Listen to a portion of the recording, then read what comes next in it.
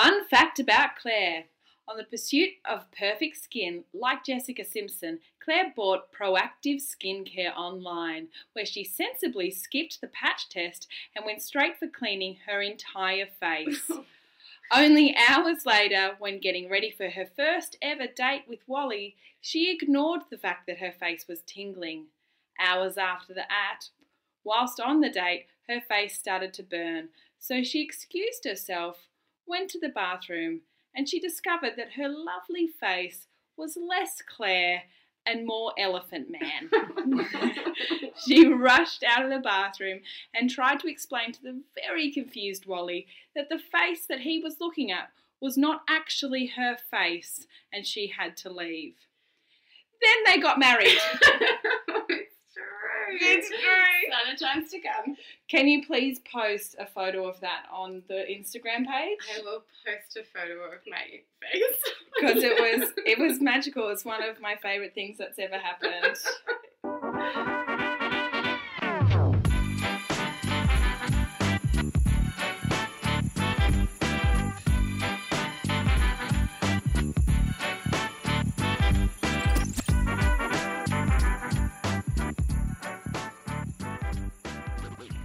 Hello and welcome to Good Sheilas, the podcast that will turn your stomach and warm your heart as we reflect on what makes all of us tick. I'm Bron, a Melbourne comedian. And I'm Claire, a human rights lawyer. And we're long-time friends, short-time mums, and lifetime dickheads. Each episode we tackle something in the media as well as something in life that's kicked us in the gut. So strap yourselves in, mongrels, and get ready for Good Sheilas. Oh, hello out there, cats and kittens. This week we're bringing you another excellent guest because you deserve it. Again, we're focusing not exactly on coronavirus. What is it? Exactly. Coronavirus itself, because we aren't scientists, you guys. We're Speak just... for yourself. Okay, you are also not one. And amazingly, I don't even think a lawyer. I'm the president. We're just tired mums. But more so, we're focusing on the social impacts that the coronavirus has had. Look, you said it. Thank you. Thank you. I'm a scientist. Today we'll chat about personal grooming and how we've happily thrown it to the dogs. We're also going to talk about privilege. I mean, are we ever allowed to freely complain? Or should we only be allowed to complain to those who have more? So our guest today is one of the world's most awarded and sought after advertising copywriters, the mastermind behind some of the most successful advertising campaigns globally. You have seen her stuff, I guarantee it. She is magical. She's also a passionate university lecturer and a proud advocate of equality. She's used her platform to educate other people on how this world can be better. And she does it all while being a beautiful, brilliant single mum to beautiful little 4-year-old Alfie. Welcome to the show, our lovely, amazing friend, Shannon Crowe. Oh, what lovely accolades. Most of them I wrote for myself. So thank you. No way. No, you are truly amazing. And we've known Shannon for a really long time. She's also from Canberra. It's true. So that's sexy. So we're sorry. And we really are excited to have you on the show, Shan. We know that you're constantly in between Melbourne and somewhere else, sometimes more exciting and sometimes gunning. And at the moment you're here and you have agreed to be on the show, and thank you so much. We wanted to know how you're feeling about isolation itself and how has it changed the way you present yourself? So isolation itself is a big thing to unpack, but I guess I'll start with the self-maintenance and presentation. Alfie and I were away on holidays in Vanuatu when the whole coronavirus border lockdown, planes being cancelled thing happened. And I'm a chronic overpacker, and this time to Vanuatu I was like, right, I'm absolutely not going to overpack. I'm taking a shoulder bag with enough toiletries to last us for a few days, enough undies to last us even less than that because we've got swimmers. And then we got stuck in Vanuatu for an extra week. We had... Which sounds I know when I heard this story, I was like, oh, amazing, stuck in Vanuatu, but it's not the reality. It wasn't that glamorous, right? No, not at all. So Vanuatu, lives and dies on tourism, and tourism was drying up before their eyes. So I think everybody was starting to get a bit panicky. There were a lot of rumours about the airport closing indefinitely before everybody had been able to fly home, so that was making me panicky. And yeah, I hadn't packed leg razors, I hadn't packed fresh undies, I didn't have shampoo and conditioner, so the throwing the personal presentation to the dogs thing was baptism by fire. And I yeah. took to it like a hairy duck to water. So what's changed? I mean, before you went to Vanuatu compared to now, what does your month of grooming look like?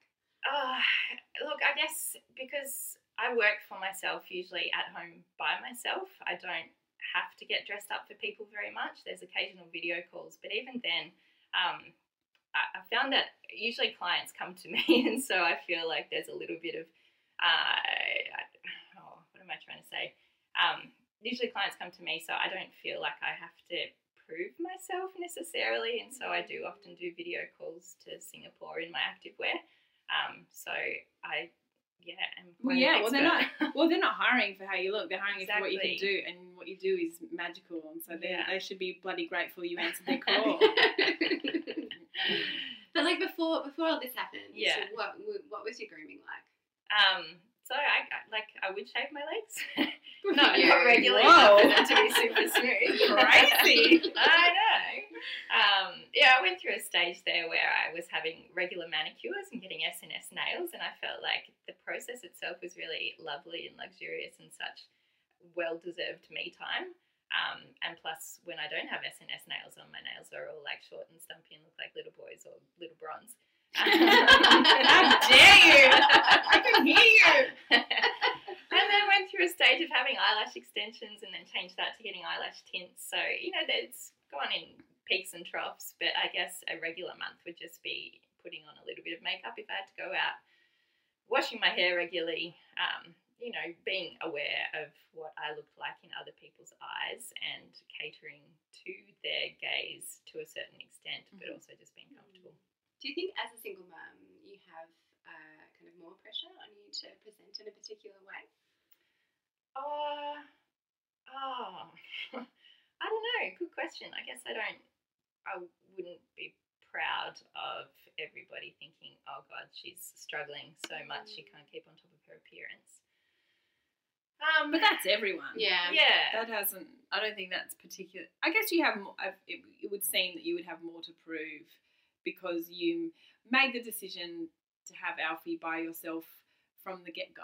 Like you were like, that's it, this is happening and I'm going to do it and this is fine. So I know that you were, and I know we might touch on this later if you're comfortable, but I know that you've never really asked for help, or you've never looked particularly like you were struggling, even though you might have been. We've never really known because you've made a conscious effort to never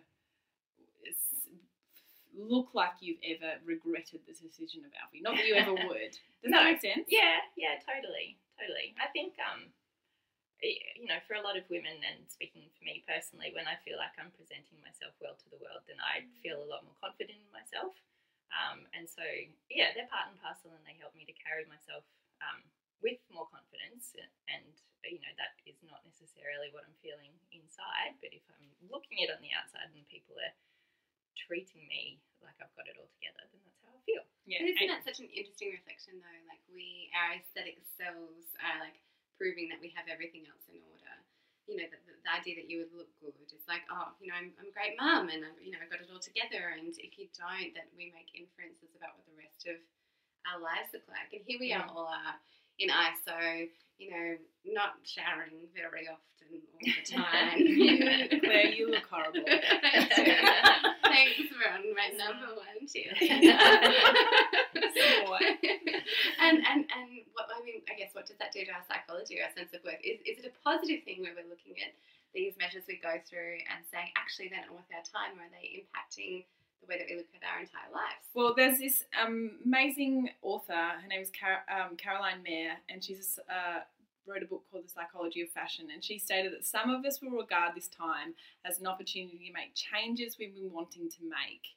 We may stop wearing high heels and shapewear, and if we're feminists, we may see this as a chance to reflect on why we wear these things in the first place. And I absolutely love that quote, because I think a lot of the things that I was wearing or doing, or, you know, the amount of exercise I was doing, for example, or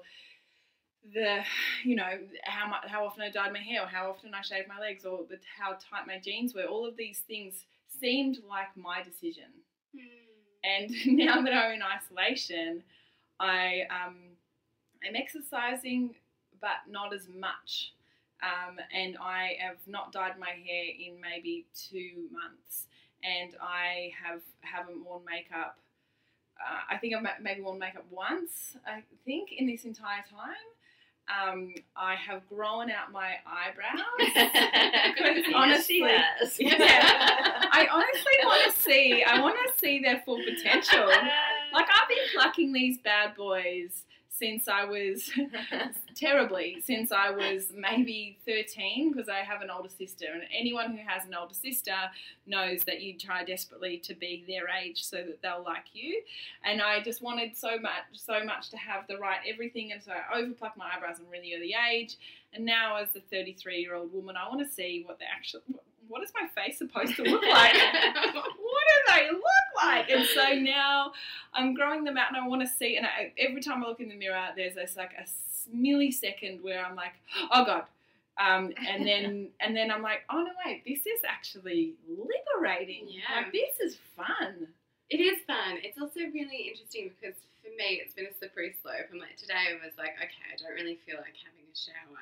And then for breakfast, I had normal food. And then for morning tea, I got 2 slices of bread and I fried them in butter and I ate them. Like that.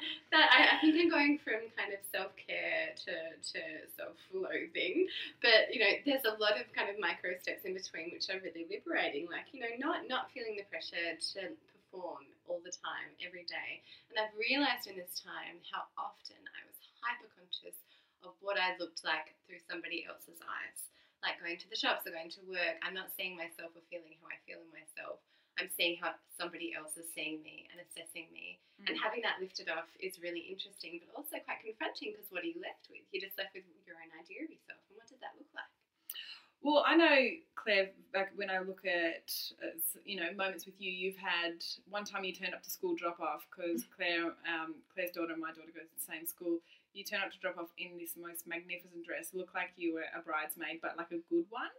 Like not this lavender taffeta shit you're all thinking. Like this was like this beautiful floral flowy dress, and everyone was like, whoa, Claire, you look amazing.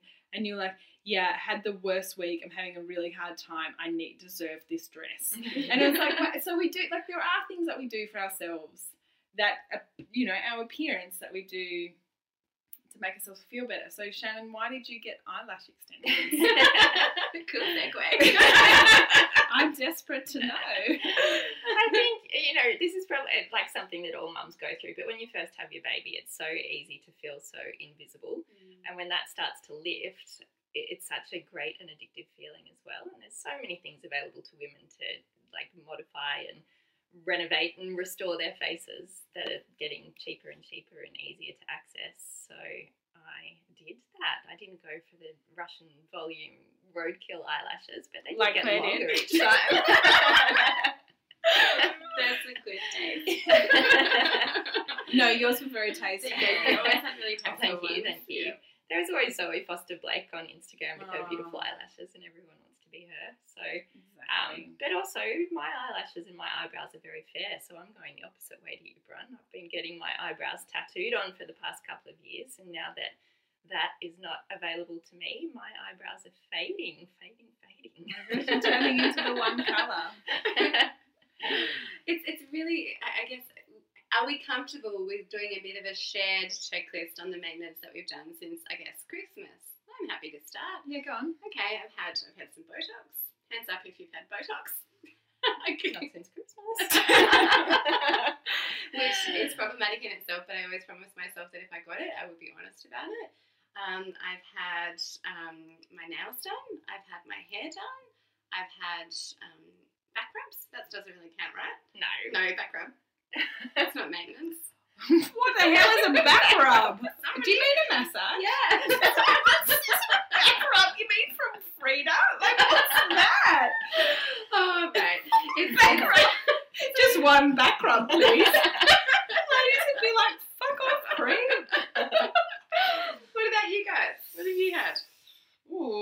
I waxed my mustache, and actually I found I was thinking about an ex-boyfriend of mine from a long time ago, the one who had me tattooed on him, and he smart. I remember like going into like to the bathroom and waxing my mustache really, really quickly, and I was desperately hoping he didn't notice me do it. And then one day he saw that I did it, and he was like, "Oh yeah," and I was like, "Oh my god, this must be such a huge surprise for you that I do this." He was like, "No way. On our first date, when I kissed you, you have spiky lips." Sick one. That's cool. So that's cool. But I waxed my mustache, which I'm growing out, and that feels lovely to grow out. I dye my hair.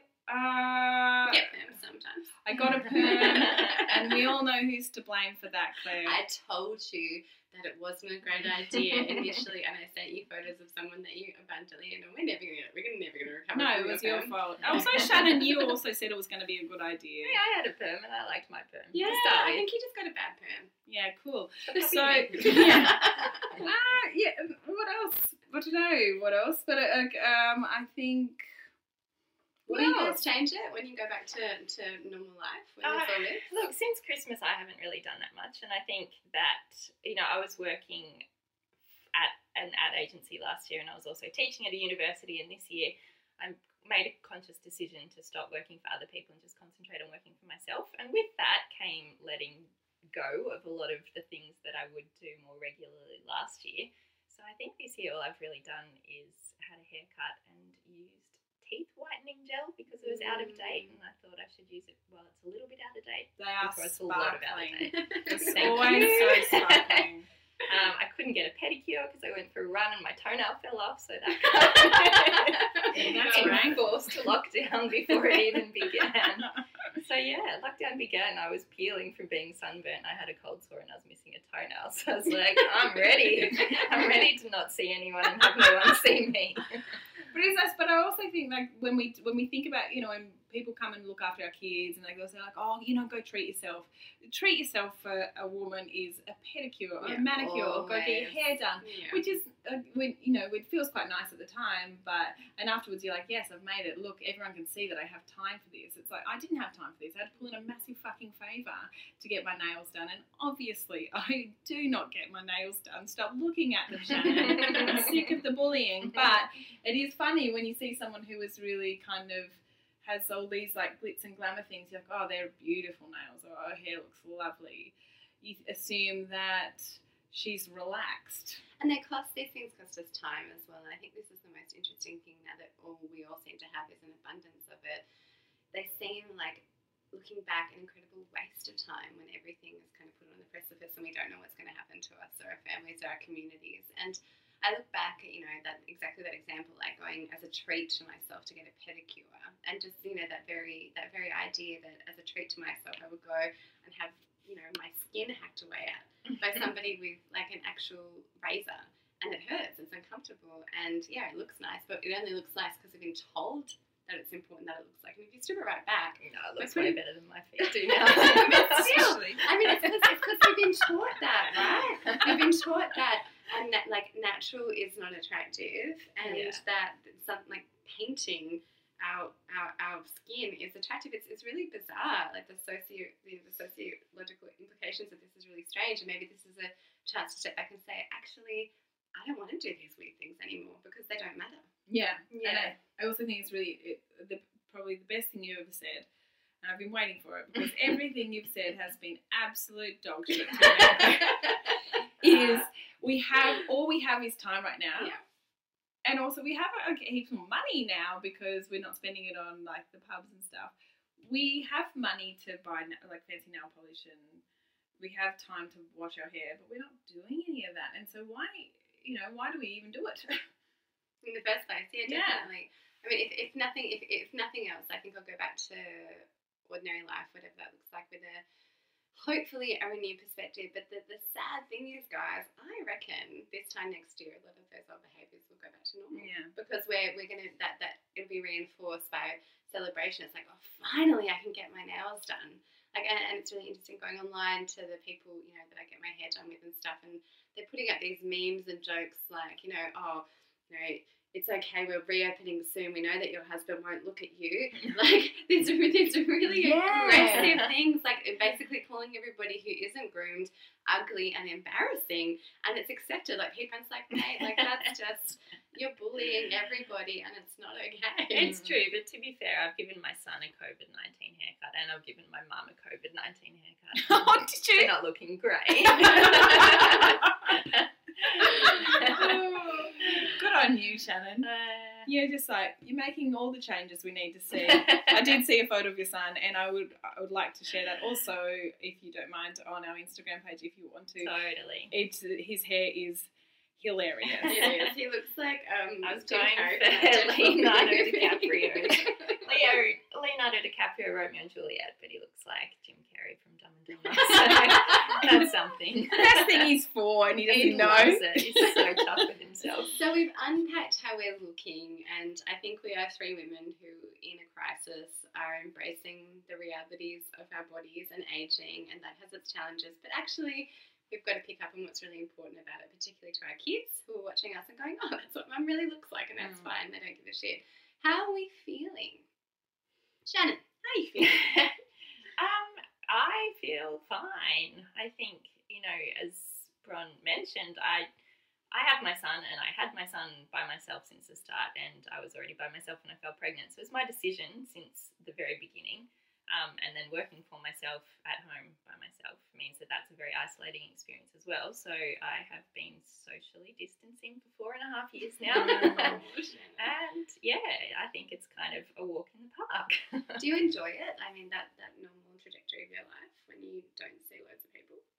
I am naturally introverted, so I don't hate it. But the loneliness and isolation is very real, definitely. But also, most of the time I don't have a choice, so it's easier to find things that I enjoy than fight it. Does it feel different now that there are parameters around it? Like, it's not just your lifestyle, but the government saying you can't leave your house and do things like you would normally. Like, Shannon, you were quarantined for 2 weeks after you got back from Vanuatu. You could not leave your house. Like, how did that feel? Like my house, when you say my house, it was an apartment. It was a very small apartment. I had a big terrace, thank goodness, but I was in an apartment with a very active 4-year-old boy and a very active dog, so the apartment felt very small, but also we're both homebodies, so it was fine. I think that that there's always been these parameters that are outside of my control, because as soon as Alfie goes to bed at night time, I'm under house arrest anyway. I work in an industry where there's really, really tight deadlines, and it's not something that I can push back on. So when I have to meet a deadline, I'm under house arrest.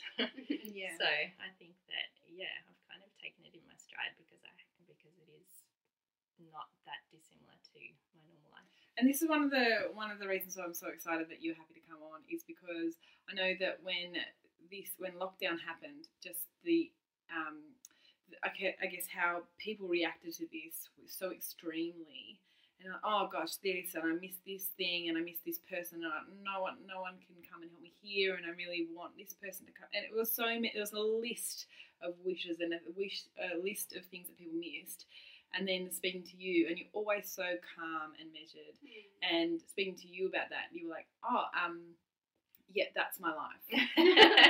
And this is something I think really fascinating about you. You never complain. You never say that this bit is hard or this bit is hard. I mean, you seem to take it all in your stride. And this is something we wanted to pick up.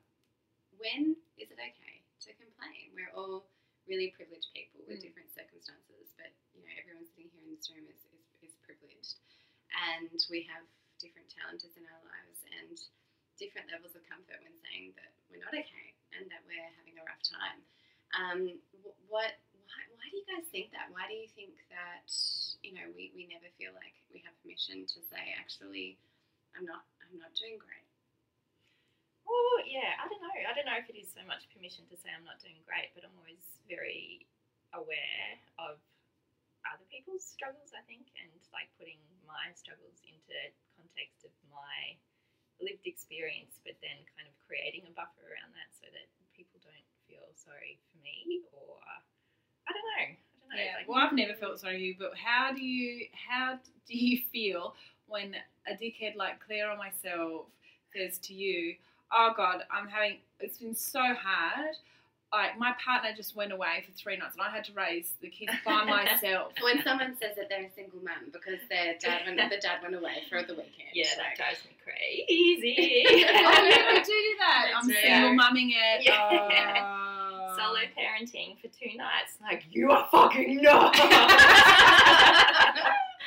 She's turning green. Exactly. Like, we don't even have showers for 2 nights at the moment. Who cares if you've got to take care of the kids for 2 nights? I don't know. But you never do that. You never infuriating. do. Like, I know that some people would come back and say, "Can you please not say that? It's actually infuriating. I want to kill you." But you were always like, "Yeah, that must be really tough." Even though it's not just screaming. Yeah. Why do you do that? Like, I'm sure it is tough for them, but also, I don't know. I think that if they need me to call them up on it, then it's like, I feel like it's a waste of my energy. I'd rather surround myself with people who are empathetic enough to the people around them to go, oh, actually, maybe I shouldn't say that around you, or maybe I should say, I can understand a little bit more. Because I know, from my point of view, I have felt that in terms of what's happening right now with coronavirus, I have felt bad saying that I am having a good time because my circumstances and my privilege have put me in a position where this is actually quite enjoyable. I'm at home with the girls who are relatively the same age. I've got a partner who is working from home and he still has a job. I'm on long service leave. Like, why my life is great is pretty long, but I feel like saying I actually really love this to people is such a kick in the dick for them. Like, they look at me like, you fucking asshole. Like, don't like, and it's the opposite of complaining, right? It almost seems like gloating. Yeah. And then I feel bad that I'm doing that. And Claire, I know you felt bad about complaining. Yeah. Well, I feel like a piece of shit every time I complain. I feel so guilty. All I can think of is everything that I do have, and so often I'm trying really hard to get better at it, and about saying to people I trust and love that this might be hard, but generally my MO is that everything's fine and I'm great and everything's okay, which is usually a shield over the reality. But it's exactly what you're saying, Shannon, is that you can always think about a million people in the world who've got it way fucking worse than you. And to say that something is tough feels like you're being a massive dick, because I just always feel the pressure, and it's a legitimate pressure. It's very real, and it's a responsibility thing to look at other people and go, actually, there's nothing that I can complain about. But the reality is that this, the last it's getting a little bit better, but the last 6 weeks or however long it's been, 100 years, has been really hard for my family. And in different ways, people in my family are doing it pretty tough. Like, my partner is struggling with his mental health. My 5-year-old is struggling with being inside, and she just can't cope. And I'm picking up the pieces and trying to navigate it. But in the back of my head, I'm like, we both have jobs. We're so lucky, and we have a safe place to live. We're so lucky. But then if I strip it away a little bit, nobody's happy. Again, so. But is it okay to say that? Yes, of course. Like, I reckon, yeah. Like, I reckon fine. No, I don't think it's a competition of who's having the worst time. And I think it's okay to say, like, this part, like, yeah, I have a job, but it's also really bloody hard to do it at home. And my kids don't care that I've got a job. Like, they don't understand that I have to be on this conference call for however long, like what you guys have to do. So I think it's okay for you guys to be able to complain. I just, within reason, you're not going to walk up to someone who's just lost their home, their family, everything. So yeah, that's it. I think you have to choose your audience and choose what reaction you want as well. Like, if you're after empathy, then don't talk about having a job and how hard it is to people who've just lost their job. Yeah. And I know, like, a few days into isolation, you were talking about being really lonely, and I was like, oh, in my experience, loneliness gets easier, because I was like, I've been really lonely for a long time. Choose your audience, Claire. I'm sorry, I didn't. That's the thing. but I didn't even that's a perfect example of why I shouldn't complain. I didn't think about that. Yeah, but also, like, I'm glad that you did, because I don't want you to, like, censor yourself around me either. That's really interesting. But that's the thing. Like, when you reflect on your life and you talk about something that is making you feel bad, and then you talk to somebody else where it's already making them feel bad and that's invisible to you, like you have a responsibility to think about that before you act. And like, you know, in that I said something which hurt you, and that's shit. So like, yeah, I think before anybody says something about where they're at right now, you have to, I guess, take a breath and go, who are you speaking with, and what is their context, and how could this make them feel? But at the same time, it's also okay to say, I'm having a great time or I'm having a shit time. Just that honesty is important. But navigating these spaces, particularly right now, in the context we're in right now, when everyone is just a bundle of fragility and nerves and worry, it's really hard to get it right in your relationships. I was on, I think it was Facebook the other day, and I saw someone post, I think, because I just post endless just nonsense about, like, how ridiculous is this? And I'm making fun of a lot of stuff because that's how I cope. And someone posted shortly after it, I'm not sure if it was because of mine, but, hey, everyone, I'm sick to death of people making fun of this horrific time. People have lost their jobs. Some people are losing their homes. There'll be people who will be losing their lives, and you guys are making fun of this. This is absolutely disgusting, and you should be ashamed of yourselves. And I was like, okay. I was annoyed by her post, and I was like, I can see where you're coming from, but that is your responsibility to disengage with a platform that is almost 50% of the time is comical. You can't expect that everyone is going to be sitting in devastation with you. And if people are making fun of something, then you need to be like, okay, cool, I'm just going to sit in my devastation by myself. I don't think that's fair. I think that she was probably navigating something herself, and her grief came out in that way, and she felt like she had to make a call. Probably not the right context to do it in. I mean, shouting into the internet is never a helpful way to get anything done. But at the same time, again, stepping back to this idea that everybody is navigating this really, really differently. Yeah, but why make someone feel, because the people who are like, surely, like comedy, people use comedy to get through something. So if someone's feeling like really stressed about maybe potentially losing their job, and they're like, hey, how crazy is this time? And I'm and like hoping people are also going to come to the party with, yeah, I'm also laughing about this too. And then her going, you guys are handling this completely the wrong way. No one's coming to her and saying you're handling it the wrong way. It's no one is like saying you can and can't do things. I think that is an inaccurate way. What do you think, Shan?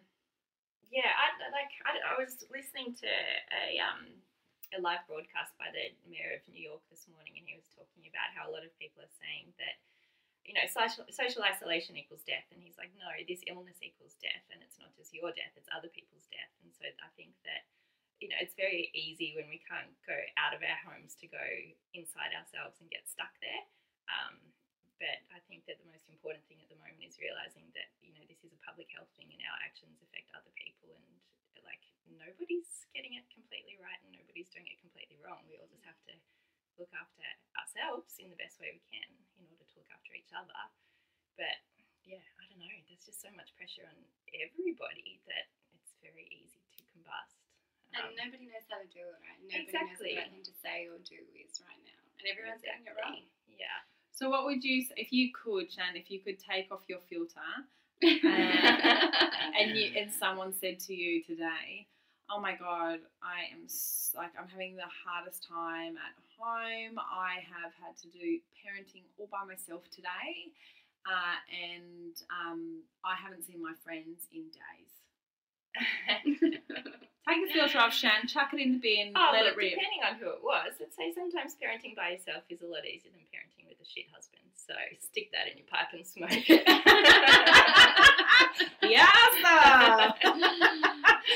Yeah, again, that's a comparative thing. That's looking at my situation and finding the positives compared to other people's situations. But one of the great things about having Alfie by myself is that I've never had to doubt my parenting, and I've never had to compromise, and I've never had to pick up someone's slack or wonder, you know, what has been done, because I've bloody done it all, but there is a lot of peace of mind that comes with that as well. So yeah, you have been I was raised by a single mum, and it looked hard the way my mum did it, because I guess there were 4 kids and she had a million kids. She had too many. Look, let's be honest, what a slut.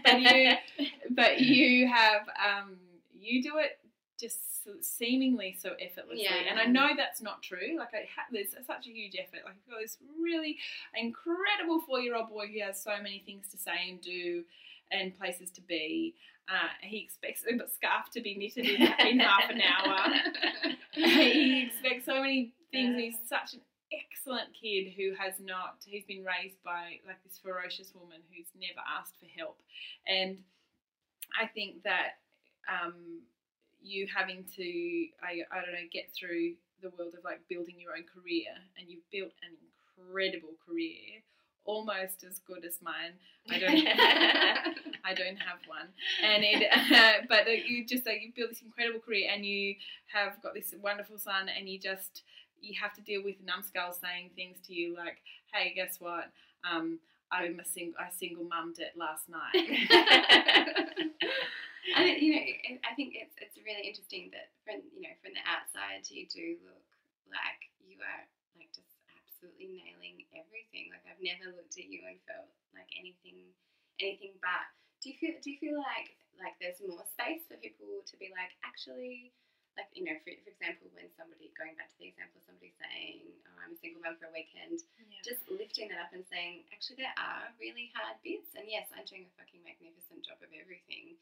But just because I am doesn't mean that you get to hold your little bit of challenge over me. Yeah, I mean, I don't know. They can do whatever they like, I think.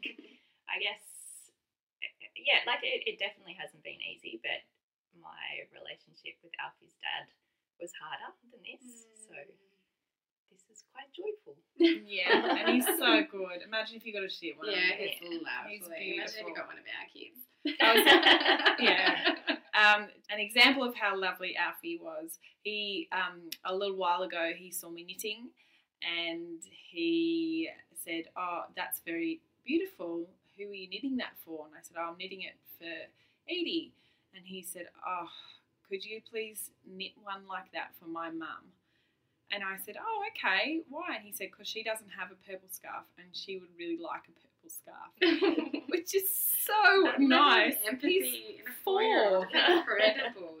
He's a lovely little kid. I'm so hormonal, I'm crying.